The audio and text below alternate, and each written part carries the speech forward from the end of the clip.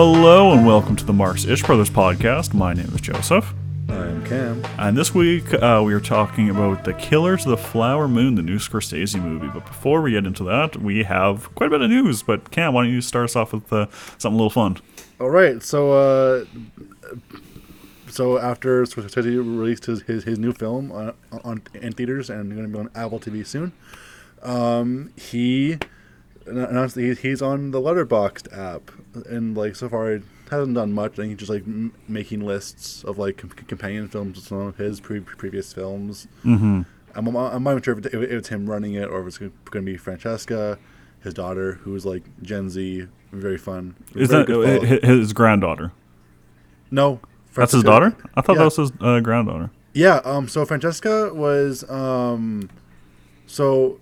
From what I reckon, again, I don't know if it's his personal life that well. I know that, like, him and his current wife, got married, like, in the late, and I think Francesca's close to our age. Mm-hmm. And, like, she like, so, like, he was in his 60s, his wife was in her, like, mid-50s, and then, like, gave birth. As you do. Yeah, so that's pretty fun. So yeah, so even though like he has kids that could be the same age as Francesca's parents, but when you're rich and famous, then you just keep on having kids because you can afford it. or like hey, like when you get married again, like he's been married a few times, but he's married to his current wife for like 20 years, which is his longest marriage. Good for them. And yeah, you know, it's there you go. Fun little bit of news. I have another bit of fun news, and this I think you'll enjoy too. But on November 3rd, John Carpenter is going to host a Godzilla movie marathon on Shout TV, which is a yeah. So basically, there's going to be, I think, how many movies? A 4-film marathon of kaiju classics, which will be on Shout TV on November 3rd. So I think that's going to be kind of fun. He's he's a fun guy. We both like a lot of his movies. I would say he's probably one of my favorite film directors. So I'm definitely going to check it out because I think it's going to be a lot of fun. He's such a fun little guy. He just wants to be a gamer. He just wants to do his thing. Yep. He just wants to vibe, play games, be the master of horror. Yep. Yep. I mean, hey, gotta do what you gotta do. So now we're gonna get into some more interesting news, and my first bit of news is related to the strikes, but not directly. So basically, the streaming service Peacock lost $565 million over the summer. Oof. Which is, a lot of money. So they gained 4 million subscribers, but they still lost a lot of money. So, in my conspiracy brain, I'm like, are they doing this just to try and help with their contract, right? Be like, look how much money we're not making. That's on my one side brain, and my other brain's like, but also capitalists are just kind of dumb and they're not really good with money. Yeah. But maybe, hey, both things can be true, and they're bad with money, and they also don't want to pay actors, so you're using this as an excuse. But that's my first little bit of news. Do you have any thoughts on that? Yeah, I feel like it's one of the things where, like, I mean, like, previously Netflix had talked about losing money, and like, the streaming service model, I feel like, is kind of a money loser, like, unless you're, like, because you have to pay so much money to make new content, where, like, it's almost like streamers work better as, like, a side thing, not what your main means of production is, right? So company like Disney, where they produce so many films, make a lot of money that way, where like they can take the L for Disney Plus as long as they need to, because it's just a means to, like, it's just a way to that they can also hold distribution in their own hands, right? Yeah. So which shouldn't, I'm pretty sure should be against the law, because you're not supposed to be able to produce and distribute. That was pretty much a thing in the 50s, I think. That they put a law in place, but now that's kind of gone to the wayside. Like, so it's one of those things where the whole how people used to do things in the world of cinema and film have just been tossed aside for the sake of capitalism. Yeah. So. Well, exactly. And so my next bit of news kind of ties into it, and that's that like Apple TV Plus, they're upping their price by 43% from I think $6.99 American to $9.99 American, which is interesting because like Apple TV Plus has been doing what like a lot of other studios haven't been doing, and just been giving tons and tons of money to, well, like for this movie, Scorsese, or Ridley Scott for Napoleon, right? Yeah. Like they give so much money, and they're doing a lot more for cinema than other streaming services, but at the same time, I don't know. Yeah, like Apple TV doesn't have that same backlog and catalog that other services do, right? Exactly. Like they're making it, they're building it as they go, which I feel like means that like to the average consumer who isn't people like us, people are just going to wait until there's more stuff. Yeah, well, especially because it's Apple. They're the richest company in the world. Like they don't. Yeah, need... again, they can take a fat L on their streaming because they're making so much money. So much money. Yeah, like literally, like more money than I can fathom. I mean, like they have more money than a lot of governments have. Like that they can just like drop cash. Like it's wild. They could buy a fucking country. Yeah, it's multiple like.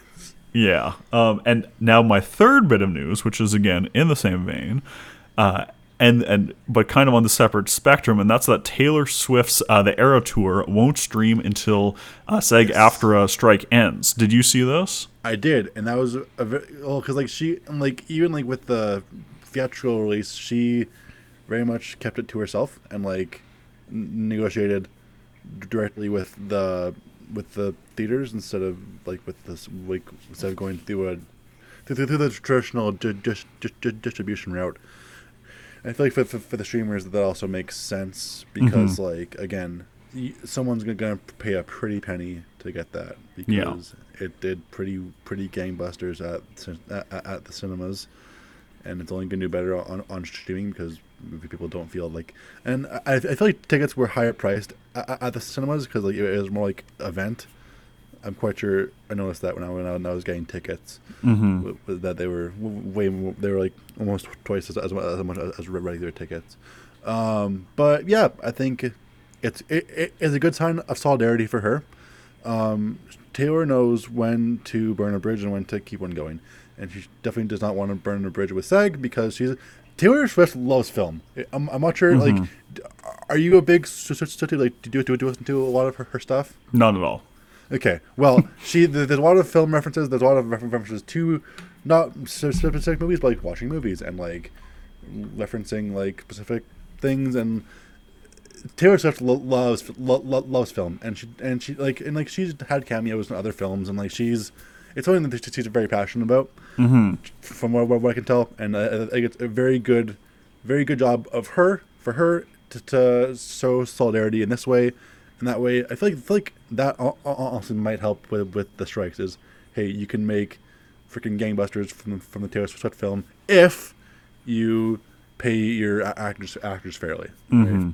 So, and I think that brings up a very well. I purposely put sort of these three stories together because it shows kind of how like Taylor Swift is a capitalist. She's an elite. Like she holds some of the like most power of any individual has ever had, right? But the fact that she is going, in a sense, going against her own elite benefit of like by standing in solidarity with workers, shows how like the elites in North America, U.S. specifically, are split on things. Yes. Because like for so long, elites have just been completely uniform in like their anti-union stance or anything like that. Whereas like what we're seeing here is kind of the splitting of elites, which I've taken a few sociology classes, and one economist that like sociology really likes, Thomas Piketty. I'm not a huge Piketty fan, but he does have some interesting things to say.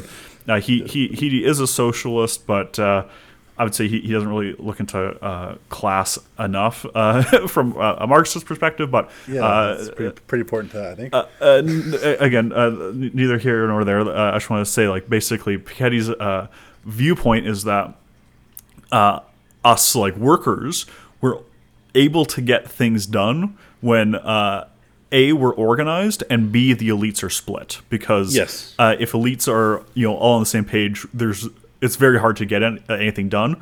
But when the elites are split on things, like let's say like climate change, like right now insurance companies would be very they see climate change and they want things to be done about climate change, whereas oil companies don't want things to be done about climate change. So you see a splitting of elites there, but now here, like around worker issues, you're also seeing a split of elites.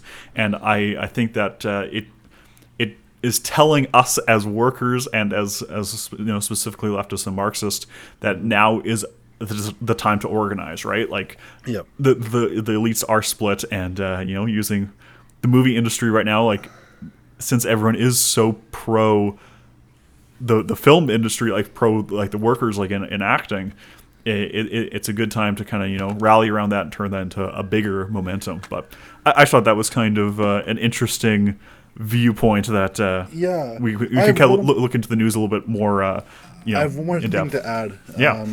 From a pure like Marx perspective on labor, like Taylor Swift kind of blurs the lines between being a laborer and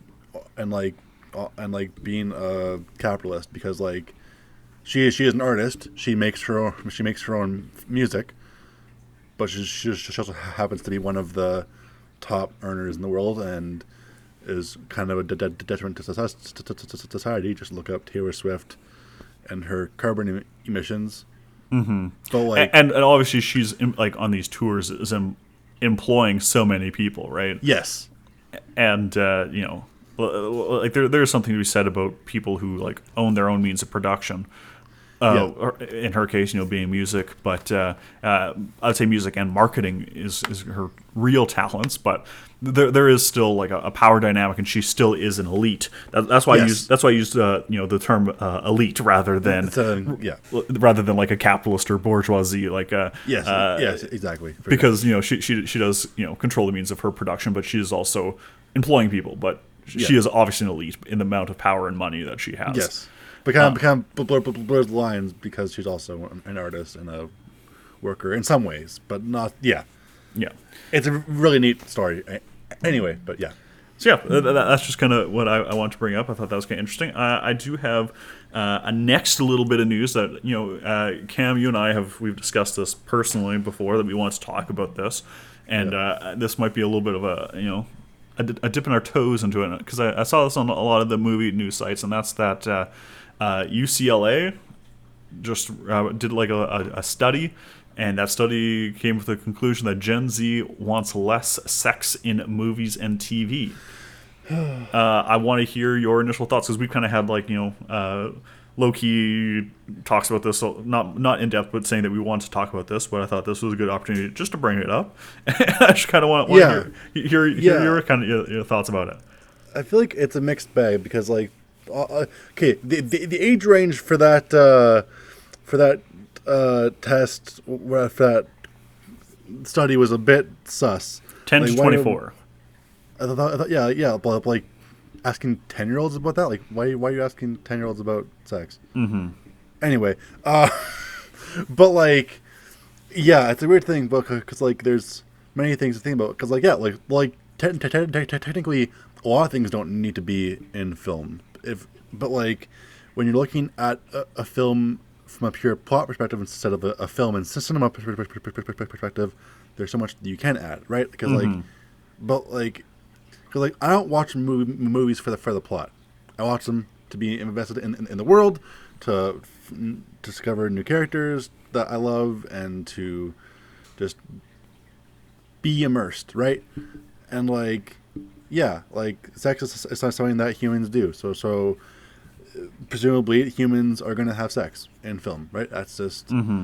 But like you can do it in a way without making it pornographic, like just like like I mean, usually the thing in film is show them kissing, maybe getting into bed, then you cut to the next morning, or show some sort of passage of time, right? Yeah. Where like, yeah, it's so, and like that we talked about a pre-Hays Code film last week, and like how important like artist freedom is, and like you're putting restrictions on yourselves if you're doing this. Well, and I think I do get where people are coming from though, because the sex well, in a lot of like at least popular movies is not portrayed in a attractive way, if that makes sense. Like it's so, I don't know. There was a good article. I'll read out the title in case anyone wants to check it out. But the title is "Everyone is Beautiful and No One is Horny." Yes. I don't know if you've read that, but basically, like the idea is, like in these like Marvel movies and superhero movies, like everyone's like looks so good, but they don't actually like I don't know. Like they don't have any like chemistry, or like there's no one like having like emotions. Like a lot of like current movies today, like they don't show that. Like the sexual tension that people have. It's just like, oh, you're hot, I'm hot, let's have sex. Like it's I don't know. Like they don't show like that sort of like the human part of it, which I think is an issue. But on the other hand, I do think that sex, like you said, is a part of human the human experience. It's a material thing. As Marx there's a reason why humans have lived for X number of years, procreation, and like it's just part of what we do. As Marx would say, it's our species being, right? So it's kind of impossible to get rid of it, right? Karl Marx cooked there. So yeah, I don't know. I just thought that was interesting. Like it was under 50% that, and the way I think the title's a little misleading, because it was 40% of respondents said that they would like to see more friendships shown on TV rather than romantic relationships.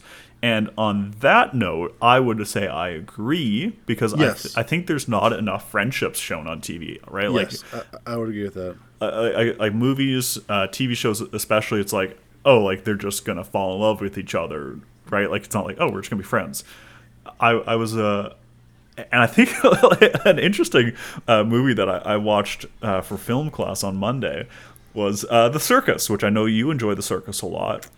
That's the Charlie Chaplin movie, yeah. Yes. But what I was fascinated about is how he just gets friend zoned, and at the end of the movie, he's just celebrating his friend getting married, and that's the end of the movie. And they're like, yeah, that's fine. Like in today's movies, that would never be done, right? Like either the person's gonna be depressed and angry that the person didn't choose them, or they end up with the person that they were after, right? And like I feel like that's in real life, right? Like obviously, like you're not gonna marry every person that you go out with. Exactly, right? and sometimes you're just gonna be happy for the person that they found someone. Exactly. So, I so in that sense, I understand. Well, both of us are Gen Z, so I think we both, are the demographic that this study was taken from. So I don't know. I just thought that was interesting. Another interesting point from that test or survey or whatever was that people our age all preferred original movies to franchises. Yep. Which, accurate. I think both you and me would say the same thing. I mean, this is going to be a little bit biased, but all my film classes that I've been, my professor literally asked us, we're like, oh, what do you think of like superhero movies or whatever? And we're like, oh, we'd all like kind of rather see an original story that has like actual practical effects and stuff. That like we're all kind of sick of the Marvel stuff. and we just want to see something. We don't want to see all these remakes. We don't care about the remakes of Ghostbusters or whatnot. Like, we don't need to see like another remake of Ghostbusters, or I don't know. Man, I totally like, and like there's a sequel coming out like this year or next. Like, why? Yeah, it's Why? like who cares? We don't care about it. So why do you keep on shoving it down our throat, saying that we want this, because we don't? Or Indiana Jones. No one needed to bring Harrison Ford back from the dead to make that movie. Like, I don't know. It's I don't know. Let him do nothing in peace, please. He doesn't want to be there. Exactly. So, yeah, I don't know. I just thought that was kind of interesting to bring up, and we've been watching. We'll probably go more in depth in that topic with like an actual movie to discuss it with. But I just thought that was interesting to bring up, and thank you for talking about that with me. But why don't we get into the movie? Yeah, so some fast facts. Killers of the Flower Moon, the 2023 American Western crime drama film, directed by Martin Scorsese. Co-wrote the screenplay with Eric Roth, based on the book of the same name by David Grand, who works for The New Yorker. Stars Leo DiCaprio, Robert De Niro, and Lily Gladstone. Score is by Robbie Robertson, famous member of the band called The Band, who's also of, I think it's Mohawk descent.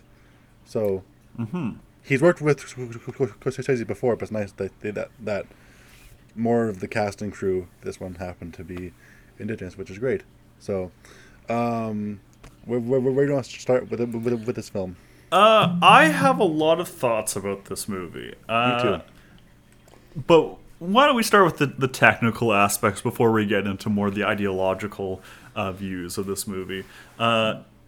Do you have any initial thoughts that you want to say before we get into like the more technical side of things? The $200 million budget is on screen, Yeah. right? Like, you can see every penny they put into it. They make this world so immersive that like all the clothing feel real, all the locations feel real. There's some actors and characters in this movie that I believe haven't seen an iPhone before. Yeah. Like, iconic casting for this film. Like, its production is off the charts.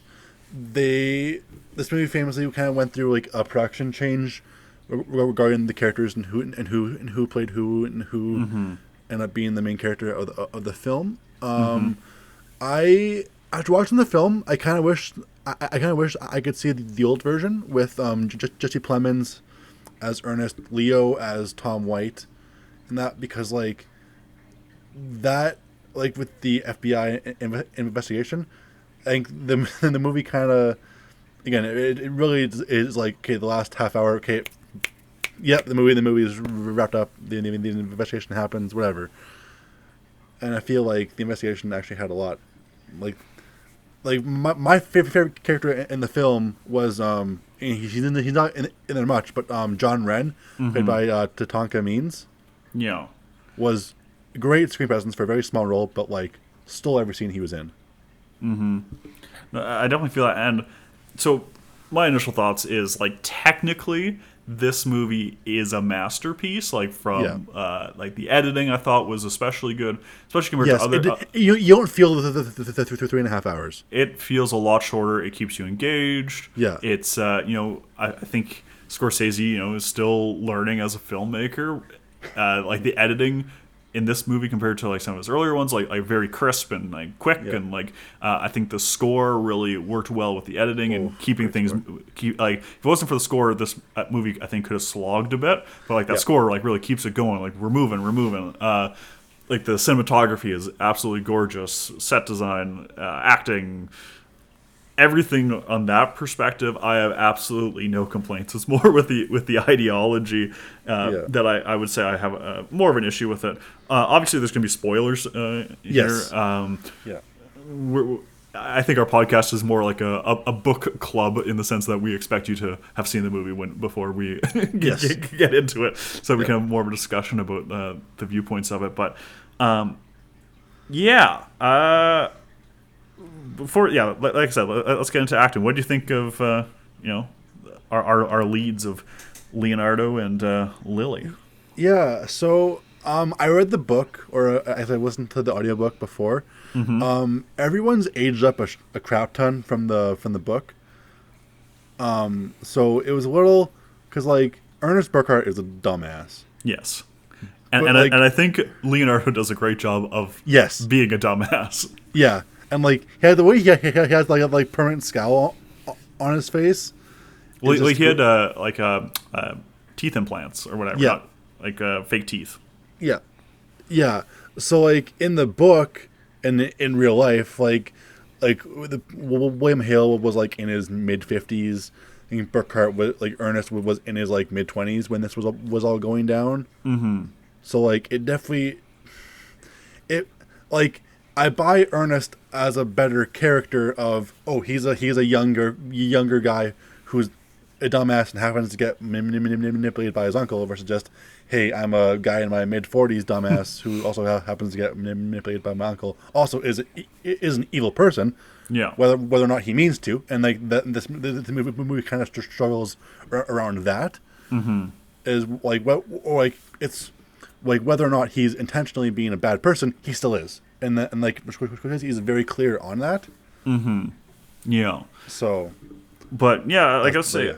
overall, like, well, here I want to get your opinion on this because, well, again, we're gonna stay on the technical side. yeah, Brendan Fraser, what do you think of his acting? Because I've been hearing some people critique it being like too over the top or whatnot. I love how So I want to hear your thoughts. Apple TV literally posted the fucking outscript from the book of like the exclamation point, the "this is my client," like the way that they, whatever. I think, you know what, he's going for a period thing, and I think it contrasts a lot with the prosecution, which is played by John Lithgow. That was a great actor to see in this film. And he's just a solid actor. But like very different role, whereas Lithgow is a lot more reserved. Like Fraser is firing on all cylinders from the very beginning, and the other scene where you see him just in the room with Fraser and the other people who are on the side of the defense is that scene. We'll talk about that later, but that scene is freaking. I'm like, I thought it was like crazy in the context of the trailer. Context of the film, it's even like worse in some ways.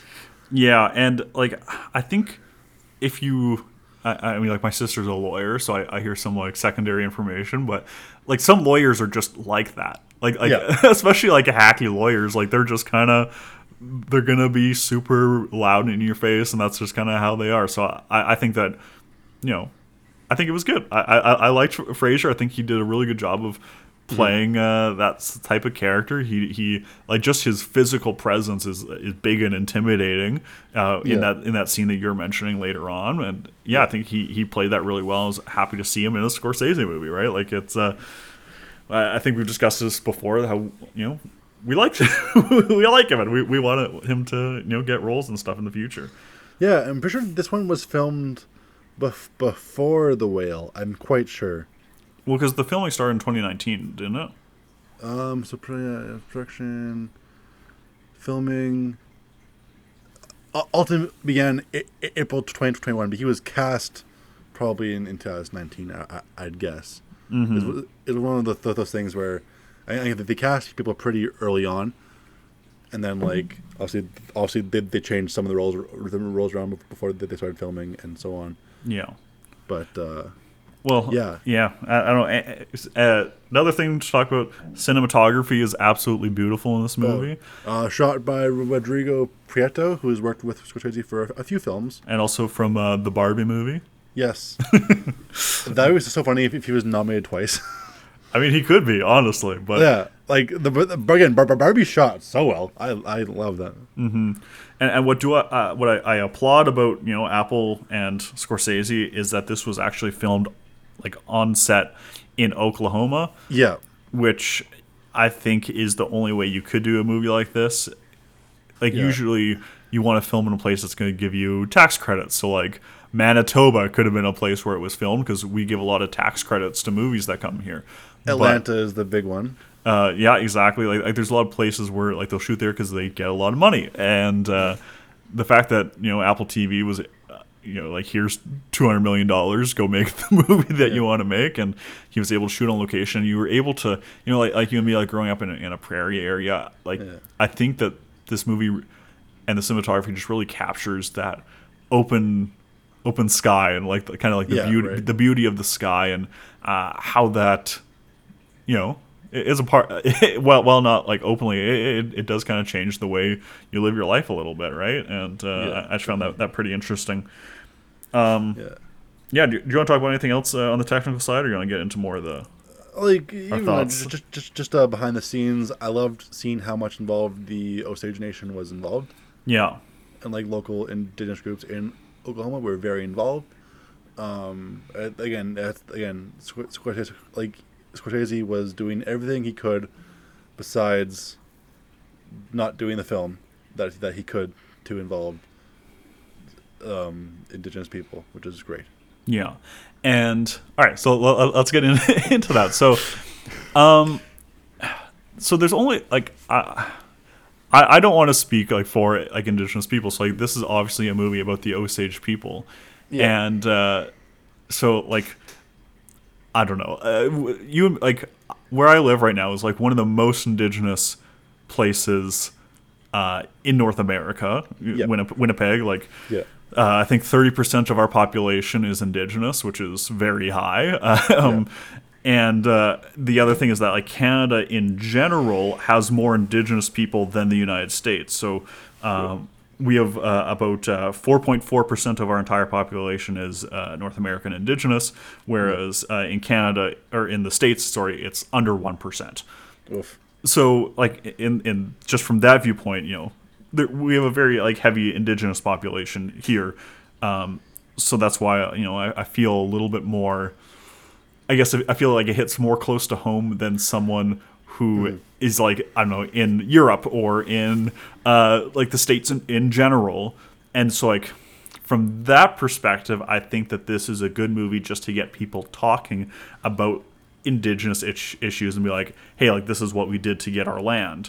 Yeah. But then on the other side, where we live now, the biggest thing that like I just want to like bring up first, because this is kind of what was, I don't know, I guess in my head while making this is, so like you kind of mentioned like the last hour is when we get Jesse Plemons with the FBI, and how like basically it's like the FBI who is seen as like not necessarily like the good guy, but as like the resource to stop the killings, right? They're the only people who are doing stuff that involve like that aren't actively hurting them. Yes, and where we live in Winnipeg right now, there's a whole issue about how the police are basically refusing to search a landfill for murdered Indigenous women, right? Yep. So for this movie to show the police as the force that is helping people, when here in Winnipeg, it's the complete opposite. It just really rubs me the wrong way and just makes me like really angry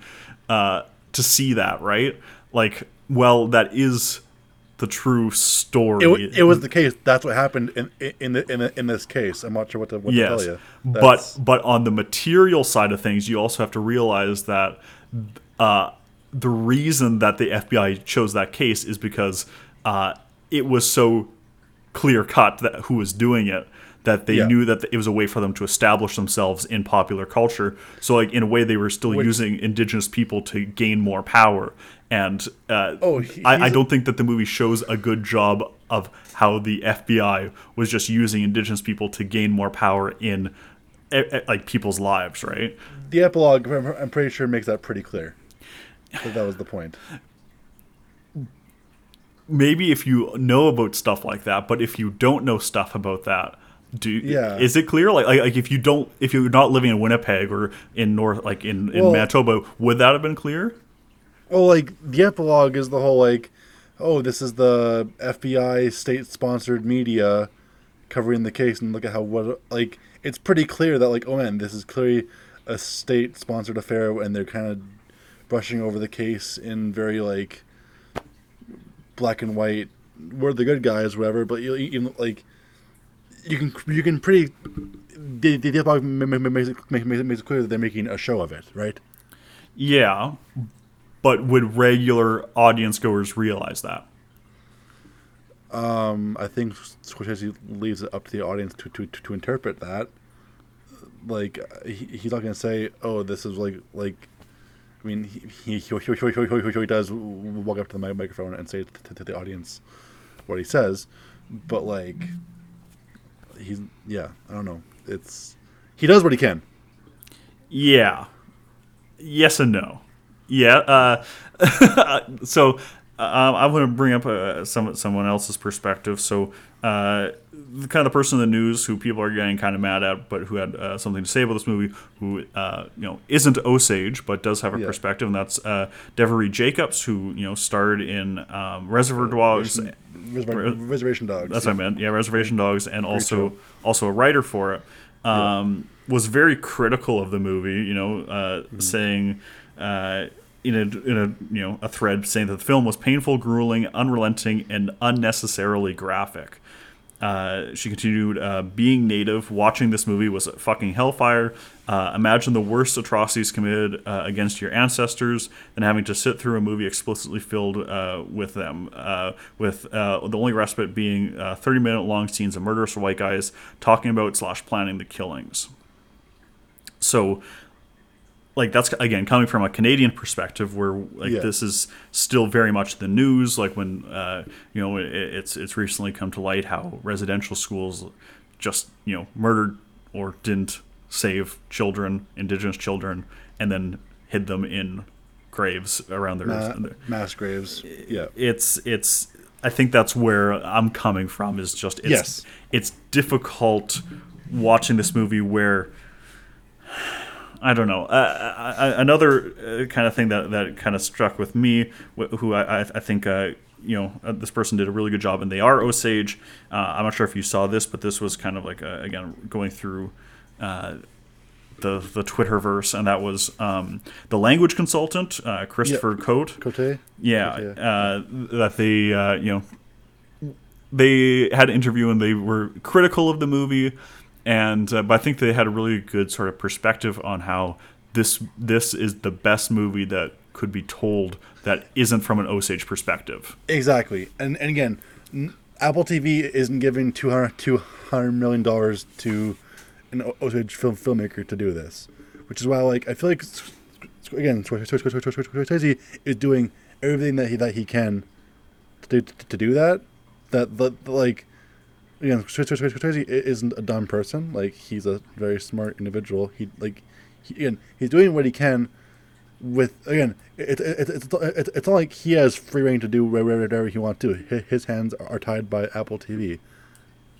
Like, I mean, yes and no, but he has so much clout, right? Like, could he not get an Indigenous person to make this story, not for $200 million, but for less money? Like I don't know, he's made so much money. Couldn't he finance a movie himself, like Francis Coppola's doing? Like, I don't know, like there's so many things you could do. Like, you could say, like I don't know, he had the option to not make this movie and get someone else to do it. Like there were things he could do. I don't know, like he has so much clout in the movie world that he could have gotten like yes, this is the best movie that he could have told, and in that sense, good on him, but also and it's the most consumer friendly, also Scorsese knows his audience, right? Like, it's gonna be a lot of white people seeing this film, and if this film encourages white people to study history, to reflect and repent, and XYZ, truth, reconciliation, what can we do better? Then that's good, right? Like. Again. But this movie does, I don't know, to me this just seems like I don't know, what's the word? It's for liberals who want to feel bad about their whiteness without actually doing anything. They just want to feel bad without actually doing anything to make things better materially for people. And I think that what this movie really lacks is a connection to the materialist lived experience of Indigenous people in North America. Yeah. Which is kind of my issue with it mainly. I don't know. What are your thoughts? I've been kind of rambling on about my Yeah, I critiques mean, of this like movie. he can only do so much. Like, right, like this movie's already 3.5 hours long, and again, it's such an edited, well edited film that like it's not like they could cut anything more, right? Like it's again, how much do we want to add? How much do you, like they already expand on a lot of characters that like again, it sucked, but this is like I wish that Lily Gladstone had more to do. Like they already expand her role as much as they can, because like the reality is she was being poisoned for most of the events. She couldn't do much. Yeah. She was resilient and again part of the envoy that went to Washington, and like she does all that she can.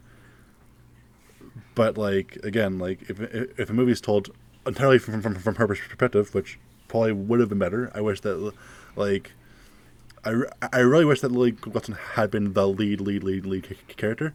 Mm-hmm. I mean, she's in a lot of the movie, because a lot of the movie is focusing on her and Ernest, and like, I think the movie does tell their story well, because like, yeah, he did like her before his uncle was like, hey, you need to marry this girl because of money, like, right? Because like, his feelings were there before he's told that, right? Like, it's one of those things where like it's just it's a good showing of how money and greed is literally the American original sin, right? Like it's So I have some things to push back on there.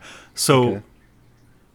like, I yes, greed, but like what this movie makes it look like is just like that it is just greed that's pushing things, where I think that takes us away from the materialistic perspective, whereas like capitalism isn't pushed by rich people's greed, it's pushed by the system needing to keep on growing.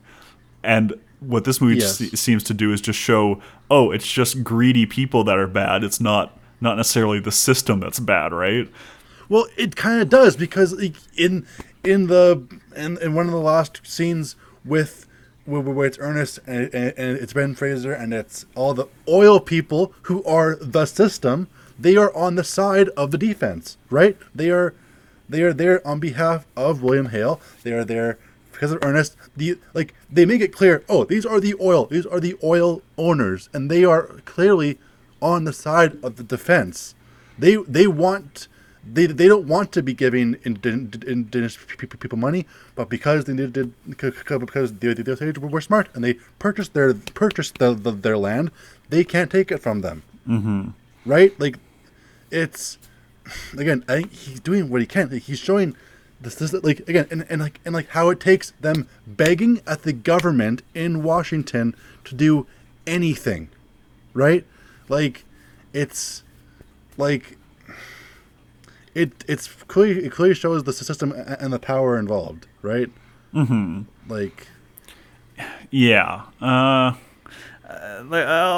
take some of that, but I don't know. It from that perspective, I just think, and then so my other thing that I would like to mention is you mentioning love and like how it shows love. I think there's some argument against that, but before we get into that, what I think that this movie doesn't do a good job of is showing. I don't know. I've heard this complaint from other people. Like, this isn't just coming from me. I'm kind of echoing other things. Is that like it makes the Osage women look kind of dumb for just falling for these white men that keep on killing them. yes. And I think that is a reasonable complaint. Again, if you don't know the history, and like this movie I don't think does a good job of setting up like the material conditions as to why Osage women were marrying these white men, even though like they're explicitly acknowledging that they're only after their money. This doesn't do a good job of exploring like why like settler colonialism forced them to maybe want to marry a white guy, right? Because like even though they have money, they're still at the end of the day indigenous, and they're still going to be looked down upon by society, right? And it's like that's sort of one of the main issues that I have with this kind of materialistic like the thing that wasn't like acknowledged very well. And going back on what you were saying like about like before, is that, but like the system is what I found was really interesting is that, like the what's his name, who's the main bad guy?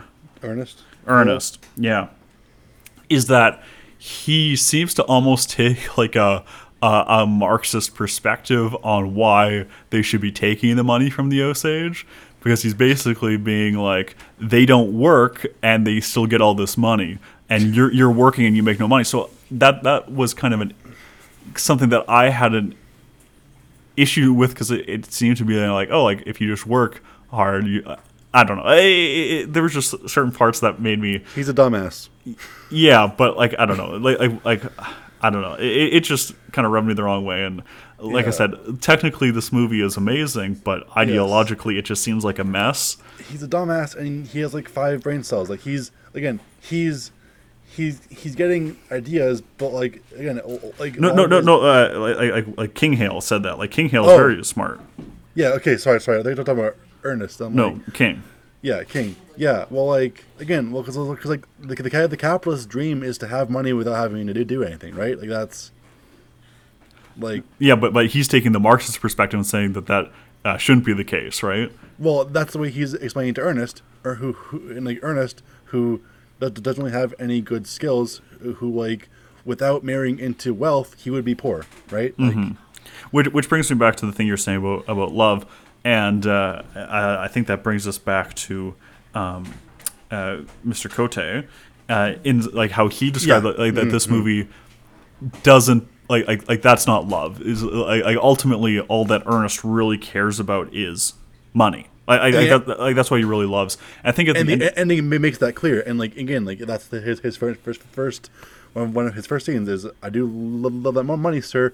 And with the ending pretty makes that clear that it's not love, or at least it hasn't been for X number of years, right? Like it, because like he can testify everything against Hale and against whatever, but to his wife, he can't say, "Oh, I poisoned you," right?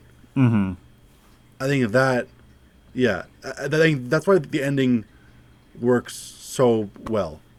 No, it wasn't. Like, it's not love. It's wealth. It's greed. It's everything besides love, right? And from a storytelling perspective, I would agree with it. But from this true series of events, I don't know. It just didn't make me feel right. It just made me feel kind of bad inside, and like not in the way that he was meaning, but more like you could have done so much more. I think that's ultimately why I'm hard on this, is because like we don't have enough Indigenous stories, and the fact that I don't know, I just don't think that he did a good. Like, he did as good as he could do, but at the end of the day, it's kind of white savory, like it's to say like, oh, like if it wasn't for him, this movie wouldn't be made at all. Like, I don't know, I think that makes it very like, I'm a white savior who's like telling these Indigenous stories. Look how I know he's not saying this, but that's how it feels, is like when people are so defensive of this movie because they're like, oh, like if it wasn't for him, like I don't know, it just it's just all capitalism. This movie is not going to change anyone's mind. At the end, I don't think like this is just for people who already agree with him, that just want to feel bad about what their ancestors have done to Indigenous people without actually, doing anything to change it. Like here in Manitoba, the landfill isn't being searched, right? Like I don't like which like that's going to change soon, hopefully under WAB. But but you'd hope. You hope, but like the fact that like the Conservative Party here campaigned on the fact, make it their main issue was fucking stupid, and they still got almost 50% of the vote. So they were going to anyway, right? Like, because everyone here who's like right of insert whatever here, like people don't. I mean, people do change it, but people like. There are a lot of people who, for no matter what WAB or whoever on the left said, they weren't going to vote for them anyway, right? Yeah.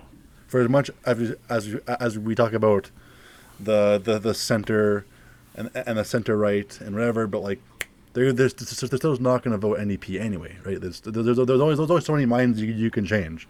The rest has to be smart policy and smart like elections and like or smart like by writing cases, right? Like it's yeah. But anyways, those are my kind of thoughts on this movie. I can only get so in depth. I'm not an Indigenous person, so who am I to say it? And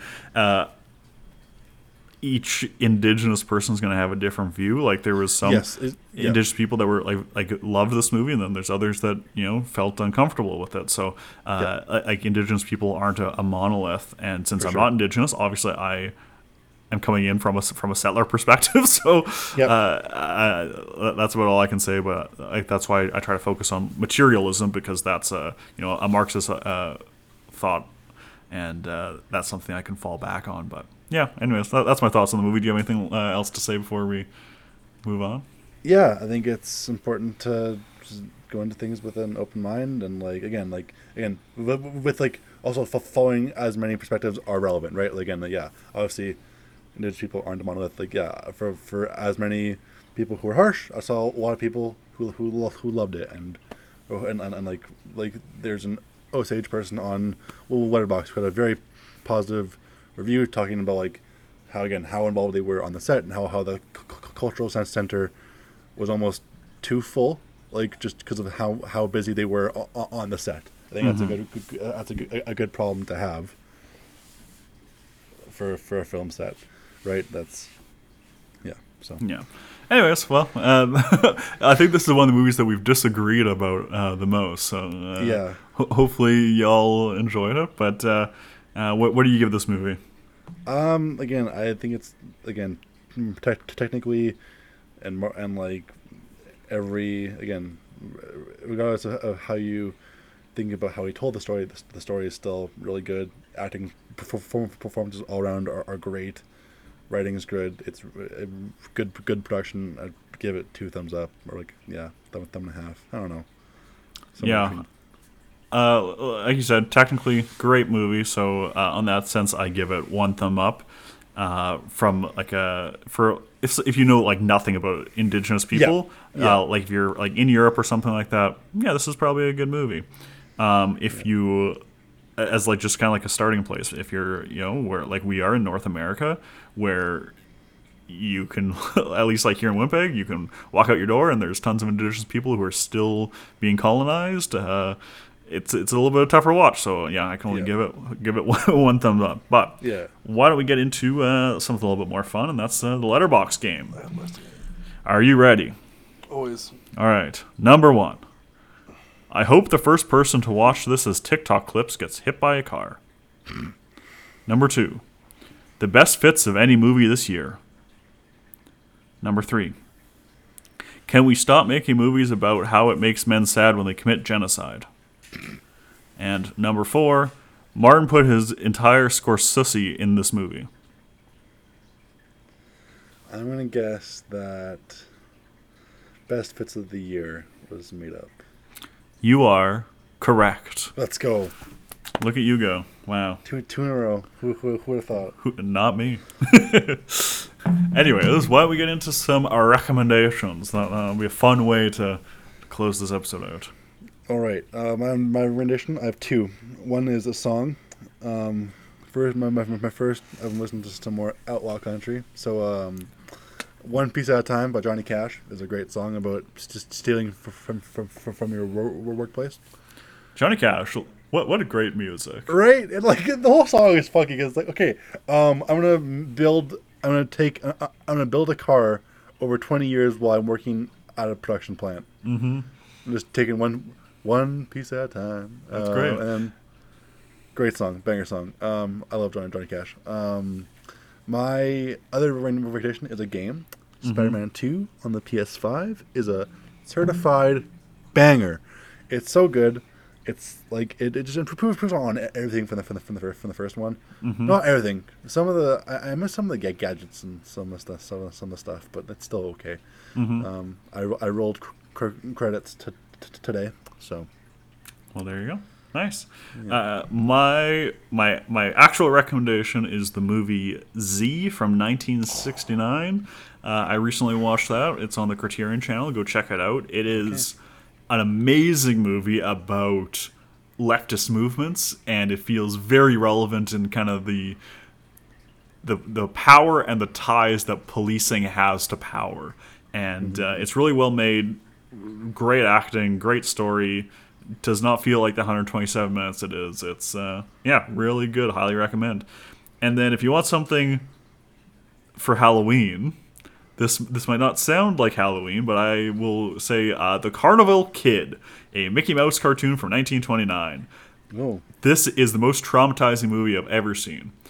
So, it's an old cartoon, so, like the old, like, the movements that they make. But anyways, in this movie, there's talking hot dogs. And then someone tries to eat the hot dogs, and the hot dog gets scared and runs away. And then Mickey Mouse grabs the hot dog, pulls down its little hot dog pants, and spanks it. And it was the most traumatizing thing I've ever seen. That's a reference to Killers of the Flower Moon. So, I if you want something that's gonna scar you for life to watch on Halloween, is it on Disney Plus? It'll be on YouTube. YouTube, okay. It's from 1929, so that's out of the Creative Commons. Okay. But yeah, it's Carnival with a K. Carnival. I think it should be on YouTube. Yeah, it is. I found it on YouTube before. But yeah, anyways, those are two very different recommendations. But anyways, that's been our episode this week. Happy Halloween. I hope you watch a nice spooky movie. And tune in next week when we talk about something. Bye-bye now.